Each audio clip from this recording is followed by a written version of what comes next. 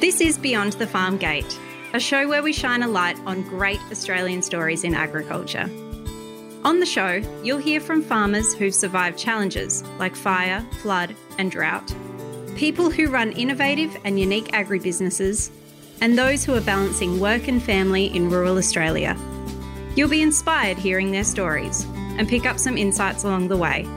I'm your host, Annie Herbert. Today we're chatting with Catherine Valiscia, a third-generation horticulture farmer and the managing director of both Valiscia Farms and Valiscia Education Group, or VEG. Based in Werribee, South Victoria, Valiscia Farms grows, packs and distributes a premium range of vegetables, while VEG provides training and education services to build the capability of people within the industry. In this episode, you'll hear how Catherine came to be running Valiscia Farms, how the business has evolved since she took over, and why she's passionate about supporting and educating others to build long-term careers in horticulture. Now, you might hear a familiar voice on the podcast today. I'm again joined by my colleague, James Usul. Welcome back, James. It's great to be back, Annie. Let's jump in. Thanks for joining us today, Catherine. I know we've been wanting to get you on for a little while, so it's great to finally have you here. Thanks for having me, Annie and James. I'm looking forward to having a chat with you, so it'll be good. Catherine, can you tell us a bit about your connection to agriculture? Well, it's a generational connection. So my grandfather came from Albania in the 1930s with his two brothers, and they started farming out of the Werribee South area. They initially started doing dairy farming, and then the war broke out and the Puckapunyal Army Base needed vegetables. So this was around the 1940s. So they all started to do horticulture farming. So that was this whole area. They all kind of flipped from lamb and dairy into vegetable growing, and that's really how our family got into it. And then my dad was born with a few other family members, and they all worked on the farm together, the cousins, my dad and his brothers. They grew up working on the farm. They created a business called Valiscia Brothers, which was in the wholesale market. So they all worked together for a little while, and then, as people do, they just wanted to go their own separate ways. So my dad created a business, which was then Valley Valiscia Fresh Produce, which was mainly a wholesale business, but it did focus on packing and growing a little bit. I've worked in that business since I was 19. I'm now 37, and then I took over the business about 5 years ago. So that's my connection to horticulture. It's been a long one, about 100 years. Can you tell us what it was like growing up in the family business? Yeah, so I started as a teenager at 19. There wasn't really any aspirations. I just came and started working as a job, really, because I went to uni. I picked some subjects that I just picked, so I wasn't really tied to anything. And then I started working in the business, and we got an Aldi contract, which was really small then. So I started just doing that pretty much myself, packing the order, driving it in the ute up to the depot, and then I would finish early in the day. And then that grew and grew and grew, and I just kept working in the business. Then my dad split with his business partner, which meant I needed to go to the wholesale markets, which was a night job, which is a really hard job. It's like 24/7 really, because you're either selling or you're organising the stock during the day. And it's a pretty antisocial job also, because I guess even in the industry then myself, there wasn't a lot of young women. And because I was also the boss's daughter, I guess there wasn't really peers within the business. So it was already quite an isolated role as it was, but then the market isolated me from the world as well, when most people were awake and then having to go to bed early, et cetera, et cetera. And that was a really hard industry. It's constant bargaining, and it's quite ruthless. So I just had enough of that, and I just didn't feel like this was where I wanted to be. So I went to uni while I was still working the nights with Dad. And then going to uni kind of gave me a new lease on life, a new way to look at my current position, a new way to look at the industry and all the opportunities that were there for myself, but as a whole. So then fate would have it, Dad wanted to kind of retire, and then with my new lease on life, I took the business over. So I bought that off him. It's gone through eventually about 4 years ago now. So haven't looked back. It's been good. Yeah, great. And whilst we're talking about the farm, can you tell us a bit about what you grow and whereabouts you're based? Yeah, so our main packing facility is out here in Werribee South. So Werribee South is a really intense farming area, 3,000 acres, and we produce 80% of all of Victoria's cauliflowers, 55% of all of Victoria's broccoli, and 33% of all of Victoria's lettuce. So it's quite an intensely farmed, and it has been for a long time. So there are our main three lines, two out here. We do celery, And then in Caldermean, we have like some shared growing facilities and we do kale and spring onions out there. And then we have lots of other grower relationships throughout the country, which is from a risk mitigation point of view, the need for that. Also, it's great to have other people doing some of the work for you. And we supply the supermarkets, so that's really important to make sure that we have got a constant, stable supply. So that's pretty much the model there. You spoke before about you bought the business from your father. Did you have any challenges with that whole succession? I know that it can be sort of quite an interesting process at the best of times. There wasn't any challenges because it wasn't a planned succession, which I know sounds like jarring, but there was only two people that had to work it out. So Dad, who owned the business, my parents are separated, and so stuff had happened already there, and my sister wasn't in the business. So it was between two people, which made it obviously a lot easier. Much of the discuss of everyone else once it got done. But yeah, it was done then. So no one could do anything. But that's what made it pretty easy. And Dad wanted to move on.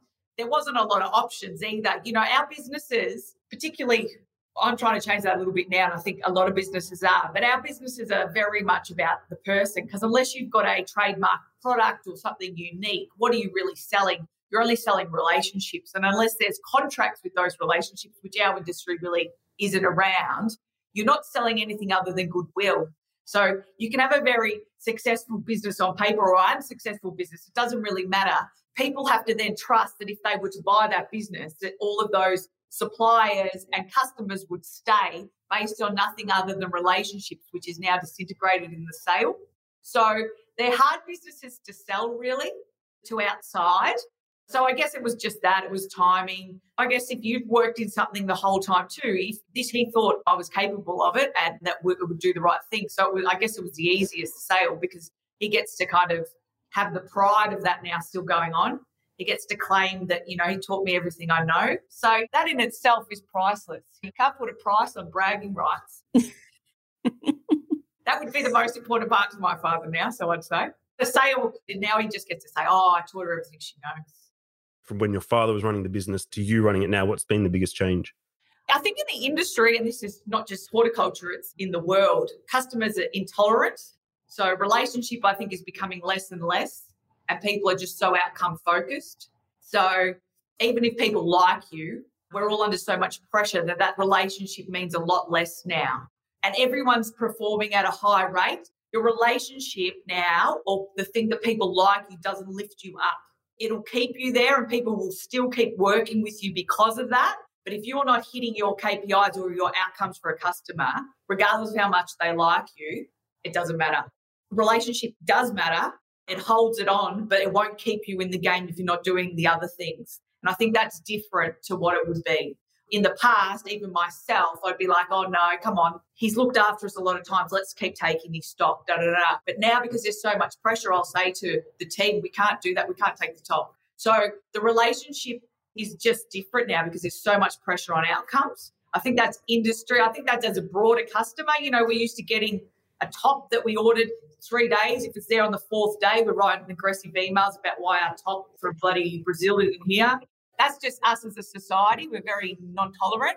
Inside our businesses, we're less hierarchical. I want to go back a couple of steps and just picking up on something you said around your dad says, I taught her everything she knows. What is the biggest lesson that you've taken from your dad? The best character I've acquired from my father is grit and just keep going. I've learned probably a lot of lessons from my dad's mistakes and being able to have the privilege of not being a part of them and not having to wear the risk of those things and things like that. So there's a lot of plans and financial decisions and P&Ls and things like that I do very differently. But it was a very different time then too, the way they ran business. And in fairness to the other gift that the Volitia name has given me is the ability to network. I've always been treated very nicely, deservedly or not. I've always been supported at things and stuff like that. So there's been some benefits. And now you're surrounded by your own team. What do you hope to pass on to them in turn? Opportunity to give them the capacity to reach their full potential. Particularly, we've got quite a migrant workforce. So what I would love to be, I guess, my legacy, even though that sounds so wanky, my legacy to be would be that they were able to get everything that they kind of would have expected when they were probably young people or kids in their country, or, you know, their aspirations like we all had, to be able to fully fulfill them over here because they've been given that opportunity and the walls have been pushed down for them so that they haven't been held back by any way because of their migrant story. And that's probably a really good segue into what I wanted to talk about next. And it's around that opportunity theme, I suppose. Tell us about Velisha Education and how that all came about. It really is a great segue because I think it's like the baby. I always talk about, we've got 3 businesses here, and it's like Velisha Farms is a successful one, but it's hard and it's older now, and it's just like, oh, you know, you just sick of it, have problems, but it's really the most successful one and it works the best. We've got a legal one and whatever, and that's like the middle child. It gets neglected a bit because it's a service business and it's a bit easy run. And then Veg Education is like a cute baby with all the potential that we love so much. But it really hasn't done that much yet. But, you know, like, and all the others are like, we've all done this, like, you know, but we share it with all this attention. So it is my little baby. So I am quite enamored with it. What I love about it is I think it's the opportunity for once, and it's been a hole in horticulture, and this is what I really hope the industry get behind it, is to present horticulture differently to the outside world. You can't follow in footsteps you don't know exist. You can't aspire to be like people that you don't see. And I think that's what Veg will primarily be about. Of course, there will be the real grit and the ability of the education and the courses. But what it will do also, if the track is right and what my vision for it is right, is to create a more authentic but exciting view of the people in horticulture, the opportunities in horticulture, the careers in horticulture, instead of what probably is the more common view on agriculture in general. So it's not a marketing tool, but I think that's where it may potentially have its greatest benefit for industry over on top of the courses. I understand that there was a bit of a catalyst that happened for you to go and create Veg. Yep. And it was a very simple, unglamorous catalyst, like that profound spiel that I've just given there. It was just nitty-gritty. I took over the business. There was some inherent issues that everyone's got in their businesses, some safety issues, some things that you know you need to address, you don't really know how to address. So we had a few different things. The shed was getting a bit old, a bit run down. There was a few issues and there wasn't the cash flow there. There wasn't the money. I've obviously just taken over a business, But I knew there was definitely an issue with traffic management. And in my head, that issue just kept getting bigger and bigger and bigger and bigger. And like a true leader, I just ignored it. And like the fearless leader I am. And what happened is we had a tiny other incident that was unrelated to traffic management. And I had Neil Salvador, who's now my business partner in Veg Education, who's an employment and safety lawyer, who I was recommended to by a few people to come out and help me with this incident. And we started talking about all the different things. And I started talking about, the issues and fears and blah, blah, blah, blah. And he said, why don't we get WorkSafe out to come and help us through this traffic management issue? And I thought he was crazy. Like, invite WorkSafe in, you lock the gates and you hide. And the call goes around that WorkSafe have driven into Werribee South. Like, what are you talking about? We're going to let them in. Anyway, he said, no, let them in. So we rang up WorkSafe. They came out, and Les Cameron, who works for WorkSafe, who's a bit of a local legend down here, he comes in and we address the issue of someone hurt their finger. And then I talked to him about the traffic management, and he's like helping me with it. And then in my head, I'm like, I'm not really open to what he's going to help me with, because I thought, I can't afford it. He's going to tell me something, ridiculous. And he goes and gets some witches' hats out of the cupboard and he puts them around the shed. And he goes, you just have to put one here and one here, one here. And then that's pretty good. And I'm like, what? And he's like, yeah, that's pretty good now. And then I was like, people just don't know this. People just don't have solutions for things. People are just so scared. We're not empowered. I wasn't a bad person. Thankfully, nothing happened. But if something had happened, it wasn't because I didn't care about my workers or I didn't have solutions readily available, didn't have support. So that's how Veg Education came about. We were going to do it really simple. Me and Neil were just going to go around and do talks. And then COVID hit, and then we thought, let's not make it simple. Let's make it really complicated, and let's become an RTO. So now we're an RTO. Now we focus on safety courses, and we do primary school courses and high school courses, and we do people, middle management and leadership courses, which we run here as well, but also courses that are able to upskill people who have got skills from other industries to be able to understand the nature of horticulture. So it's like a bridging course. I think that will be probably something we'll look into. And then obviously just using Veg again as a way to talk to consumers directly. So through the school courses is a way to talk to consumers directly about horticulture and fresh produce. So you kind of kill two birds with one stone. You start to indoctrinate people too early on to start thinking about it. So a bit cult-like. That's really the excitement. And then there's overseas. Obviously we've got some big businesses now reaching overseas that want to grow into the Asian countries. So then you've got to have training over there.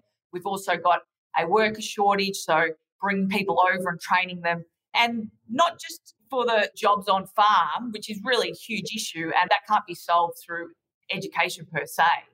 One of the biggest problems is we don't have proper middle managers that look after these teams that come over, that retain people, that then encourage people to come over more and more and more. Because why do people stay in good jobs? If everything's equal, the money's the same, the roles are the same. You stay because you believe in the person's vision or your manager looks after you, whatever. Those things are very important for retention of jobs and also for people to enjoy their jobs. So that is a real key that the industry needs to look at, because once you start creating those cultures where people come, they might come as a backpacker for a couple of weeks, but then they see all the opportunities and have this fantastic leader on top of them and they say, oh, this is a career for me. So that's kind of, I guess, where we see the real need, that middle management. And like I said, people can't walk paths they haven't seen. So it's about showing those paths.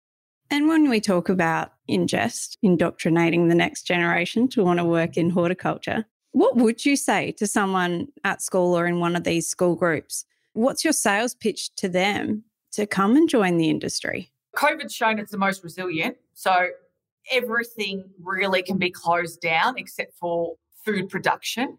And when we're talking about food production, it's not a processed food. It's a real food that is a necessity to survive.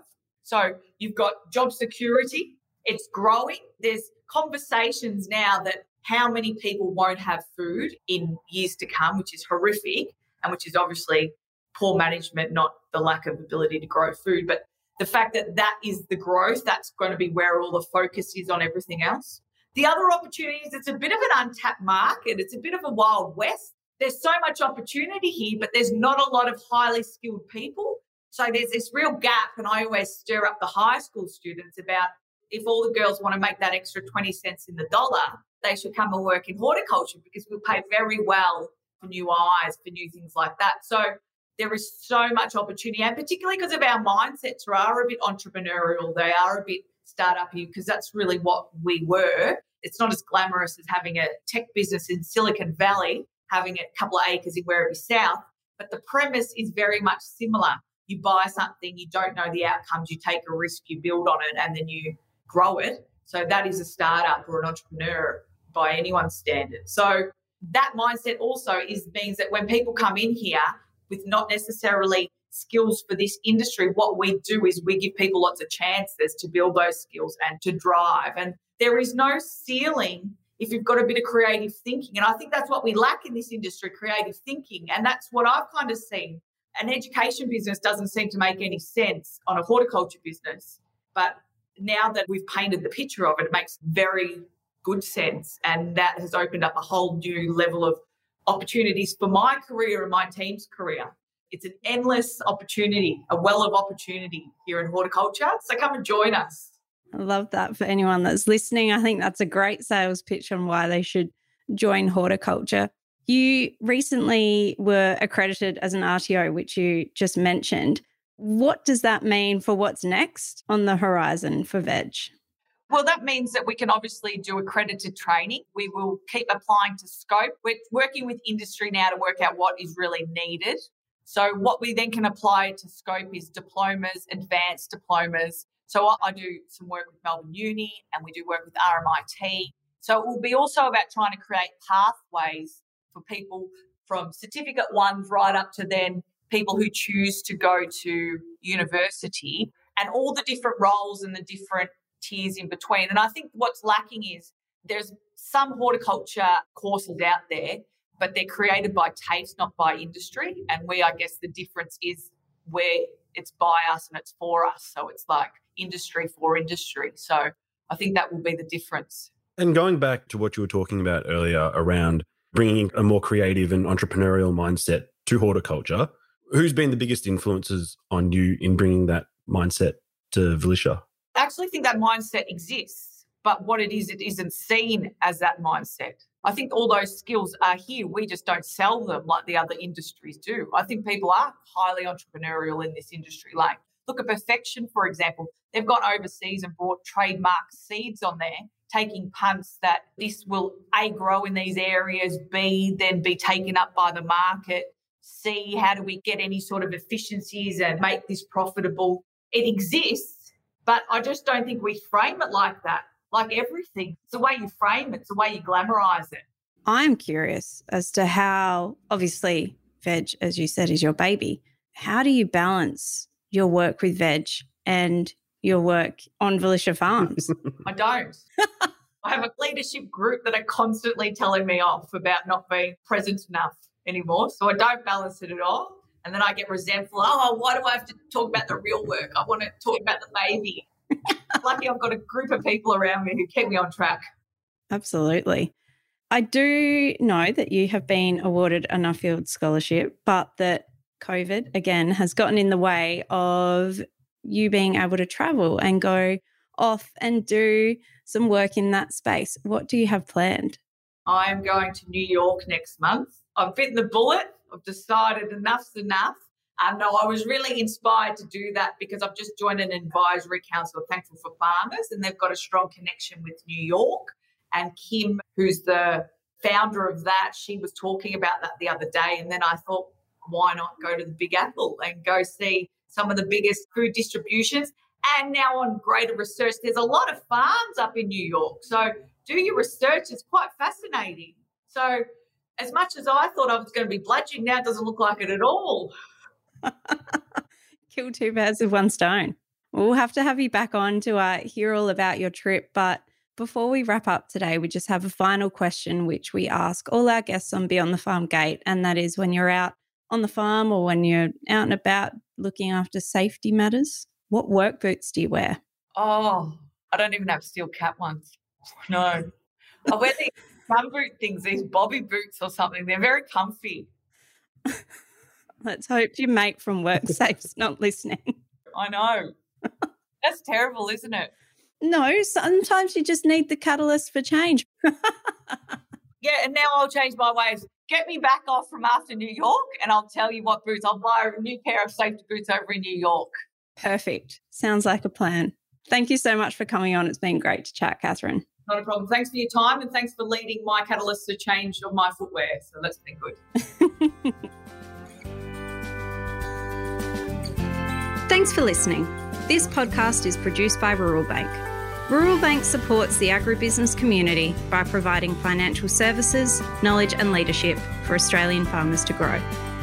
If you'd like more information about the topics we discussed today, as well as links and other resources, we've added those to the show notes for this episode. You can find them by tapping or swiping over the cover art in your podcast player now. And while you're there, please leave us a 5-star review. It really helps other people find the show. I'm Annie Herbert, and I'll chat to you next time.